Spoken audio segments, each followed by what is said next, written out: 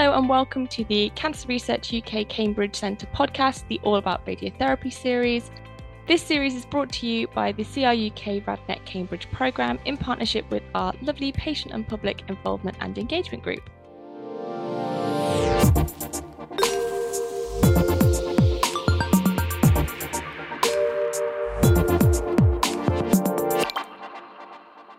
Hello and welcome to today's episode. This is part 2 of our History of Radiotherapy episode.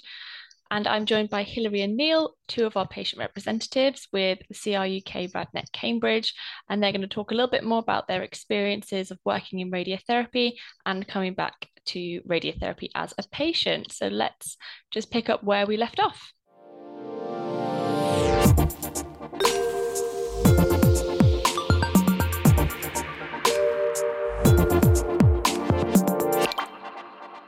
So the both of you, we've kind of briefly touched upon, have quite a different experience of radiotherapy research, some within your roles and some as a patient. Hilary, could you start off just telling us a little bit about your experience of radiotherapy research? Yes, well, I had surgery and for my breast cancer. And then I was invited to join a research study for my radiotherapy treatment. It was a study to see if radiotherapy over part of the breast was as effective with less side effects than giving it to the whole breast. And one of the reasons that I joined the trial was because I could see that over the years, research and the many thousands of women who had taken part in the research have played such an important role in improving the treatment that I was now having.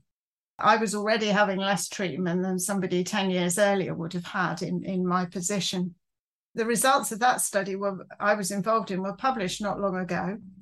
And partial radiotherapy is now becoming a standard of care across the world. So I'm really proud to have contributed to these results. But when I finished my treatment, I was keen to help where I could with research. So now I provide input from the patient point of view into a number of more recent research studies and also have commented on proposals to fund new studies. There's lots of opportunities out there to do that for anybody who wants to get involved. Brilliant. Thank you, Hilary. And yeah, there is so many opportunities to be involved in research.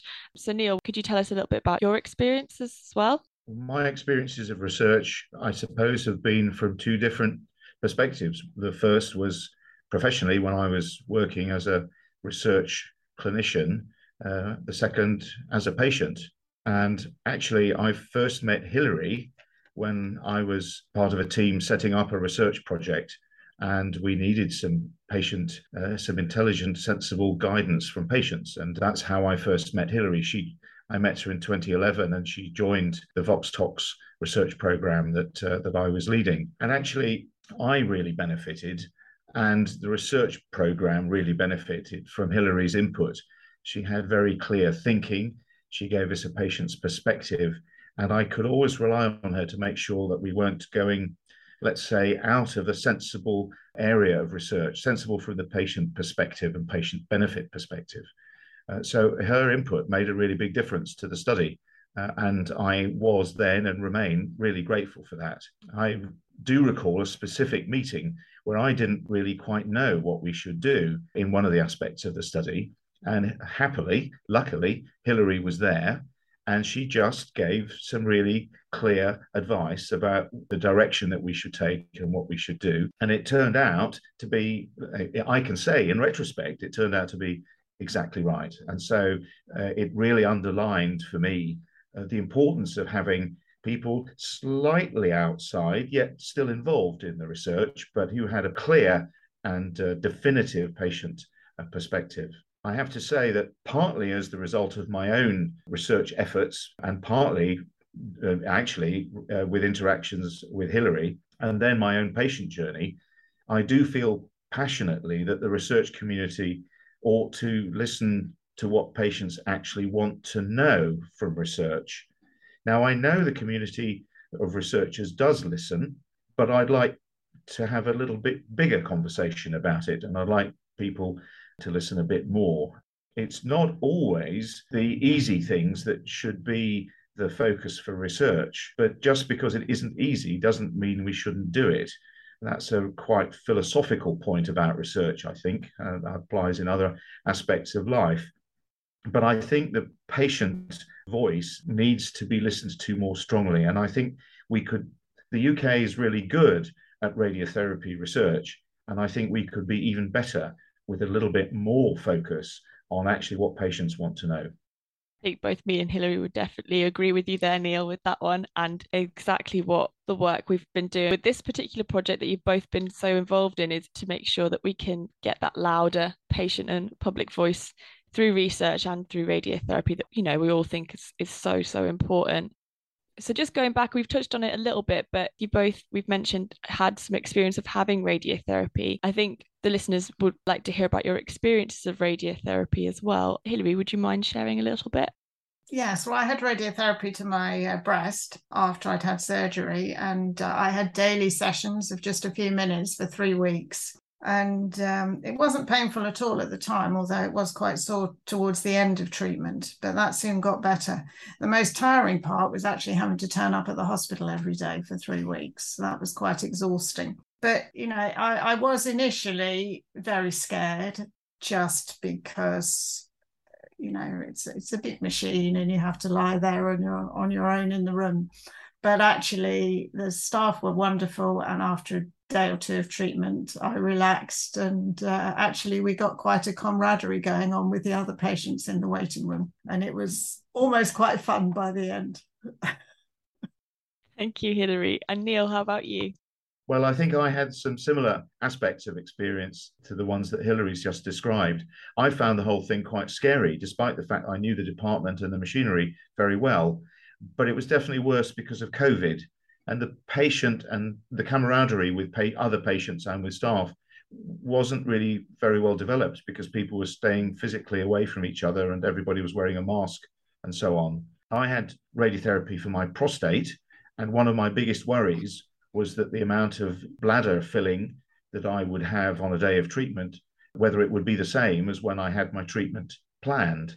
But right at the beginning, before my first treatment, the staff explained to me how they were going to deal with that. And it required me to drink a certain amount of fluid at a certain time and then go in for treatment at the allocated hour. And I had been quite concerned that running schedule might be altered and that that would affect the filling. But actually, I could almost have set my watch by the time I got called to go into the treatment machine. I also know, and this because the staff told me, that based on the image guidance scans, my bladder filling was almost the same every day. So actually, that was fantastic. And that was quite reassuring. It didn't say whether the treatment was working against the cancer, but it did say that everything that could possibly be done was done. I had 23 treatments in all, and I agree with Hilary that showing up each day was pretty tiring. I think that was predominantly psychological, of course, although I think how much tiredness you get slightly depends on which part of the body is being treated. And I would certainly think that it would be nice to have fewer treatments. But that being said, when my consultant said to me that he wanted me to have 23, he explained that he thought that was going to be the best effect. So fewer treatments would be worse. 23 treatment was the right number. And I would always opt for having the best number of treatments, even if that was more, not less. Thank you. Yeah, two different perspectives. And again, it shows that what is interesting for the listeners is different parts of the body will have a different number of treatments as well. So it really just depends person to person.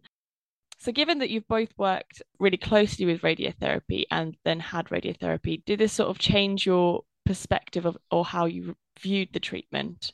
No, I was quite nervous about radiotherapy because of my memories from the 1970s. Many women had unpleasant skin burns, very nasty purple sort of paint called gentian violet that people had to paint on them to try and stop the skin burns. Everybody went around looking purple. But I soon discovered how much treatments had improved, and I didn't get skin burns at all, partly because the depth that radiotherapy starts working in the body is deeper, and so it doesn't affect the skin so much with current radiotherapy equipment. And I found the radiography extremely reassuring, and as I said, as the treatment went on after the first 2 or 3, I settled down and it was okay. Well, I very much agree with Hilary, I suppose. I'd seen quite a lot of bad side effects through my career, although I suppose part of the development through my career was the reduction of side effects as Hilary says, for more powerful machines, then for better computing and treatment delivery and so on. But I must admit, I was really pleased that I was treated with the most modern technologies to take advantage of the improvements in side effects. My biggest fear actually was, and still remains, about the hereditary component of toxicity, because my father had bad side effects. And we do know there is a hereditary component. So if your parent had bad side effects, a child having radiotherapy will be more likely to have bad side effects, and indeed vice versa. So I still have some concerns. So far, so good, I'm glad to say, but I know perfectly well that I could still develop side effects later, because some of the most important side effects occur after years rather than months from radiotherapy. And I have to say, I think it would be really good to have, for clinicians to have a better idea about that. What is my intrinsic tissue sensitivity in the tissues of importance? That would be really useful information. And it would be fantastic to be able to tell patients about that. It would also be fantastic, actually, to be able to design schedules to reduce the risk of toxicity in patients who are more at risk, which incidentally might mean having more treatments, but that's a different story. It's really interesting you mentioned that. That's not something I was ever taught about, is that side effects can be hereditary. We all know, I suppose, as radiographers and clinicians, that radiotherapy affects each individual very differently, and one person's side effects might be very different to the other because of the way they react to radiation. That was really interesting. Thank you, Neil, for sharing that. Well, I just wanted to say, and this shows how important the research is, because actually to get research in genomics and to actually find out about individuals, you have to look at the anonymized, but you have to look at the information from an enormous number of patients. And so it just... I agree. And that's incredibly important, isn't it, Hilary? So that means that lots of patients have to be approached, but it also means we've got to have ways of recording information about side effects, and that's got to be done as we go along. And that requires a bit of time and a bit of resource. And we've got to be able to collect blood samples, because you can get DNA out of the blood, and we've got to be able to store and process those. So that does require actually some funding. But if we are ever going to crack this, we need, would you say, tens of thousands or hundreds of thousands of patients? Somewhere in that range, I suppose, which is a big undertaking. But we can't do it without those numbers, can we? No, I don't. I don't think so. And we're in a fabulous position in the UK, because with the NHS, it's easier to do some of these things. Where in countries where it's just individual hospitals working, it's much harder to get data and aggregate it together to get the results that you want. So to some extent, it's helpful to do it here. Although I'm part of a European project that has actually taken results from countries all over Europe to try and get the numbers up to look at this. I'm also a great advocate of patient-reported outcomes, so that patients are actually asked what their outcomes are, and it's not just, there was a time when clinicians wrote down, the patient said this, they wrote down the side effects, and that's all that was recorded. But actually, these days with online work, you can do patient-reported outcomes. Patients are, not all patients, but most are happy, so long as they're not too onerous, are happy to do this. And that sort of information is vital, because you can track when changes, like Neil said, there's a possibility of getting later problems. If a patient's reporting on a, 6-monthly or yearly basis, then you can track that sort of change. This kind of leads really nicely into me saying, where would you really like to see radiotherapy be developed in the next 5 to 10 years? Well, I just think we need to carry on making it much more targeted, precise, and individualized as best we can. It's not one size fits all. By necessity, it used to have to be, but now it's not. And it's a matter that each patient gets what they need, whether it's more or less. And we need more. We need to keep doing research in that area. Well, I certainly agree with Hilary. Actually, I'm interested in trying to improve the targeting of radiotherapy, and that needs more imaging. But I'm also really interested in the idea of imaging to follow up patients and about trying to develop better ways of imaging that could start to answer the question of whether I have been cured or not cured. And that's something that as a patient has been occupying my mind lately, but it's also something I recall patients of mine when I was working asking me. And it's very frustrating to say to a patient, I'm sorry, but nobody can tell. We ought to be engaging in research to try to do better. Hilary's already mentioned, and we've already discussed the normal tissue genetics question. And actually, we have to remember that knowing a little bit more about tumors could be useful. For example, does a tumor grow very fast? If so, there are things that we could and should do about that. Or does it grow rather slowly? In which case, we can do things to address that. So there are lots of things about the tumor that need to be incorporated into a treatment program, just as there are things about the normal tissues that we might want to incorporate. I guess that means there's going to be quite a lot to do for quite a long time to come. Lots of work ahead, I think, which is good. It's a good thing. So finally, what would you both say to someone who's thinking about getting involved in research or getting involved with a patient and public involvement group? Well, I'll start with the patient involvement group. I mean, I would say go for it. Ask your doctor if there are any opportunities, if you haven't spotted any. Doctors and scientists often don't see things from the patient's point of view. So having patients involved is incredibly important. And it doesn't need a scientific or research background necessarily, just a willingness to share your own and others' experiences.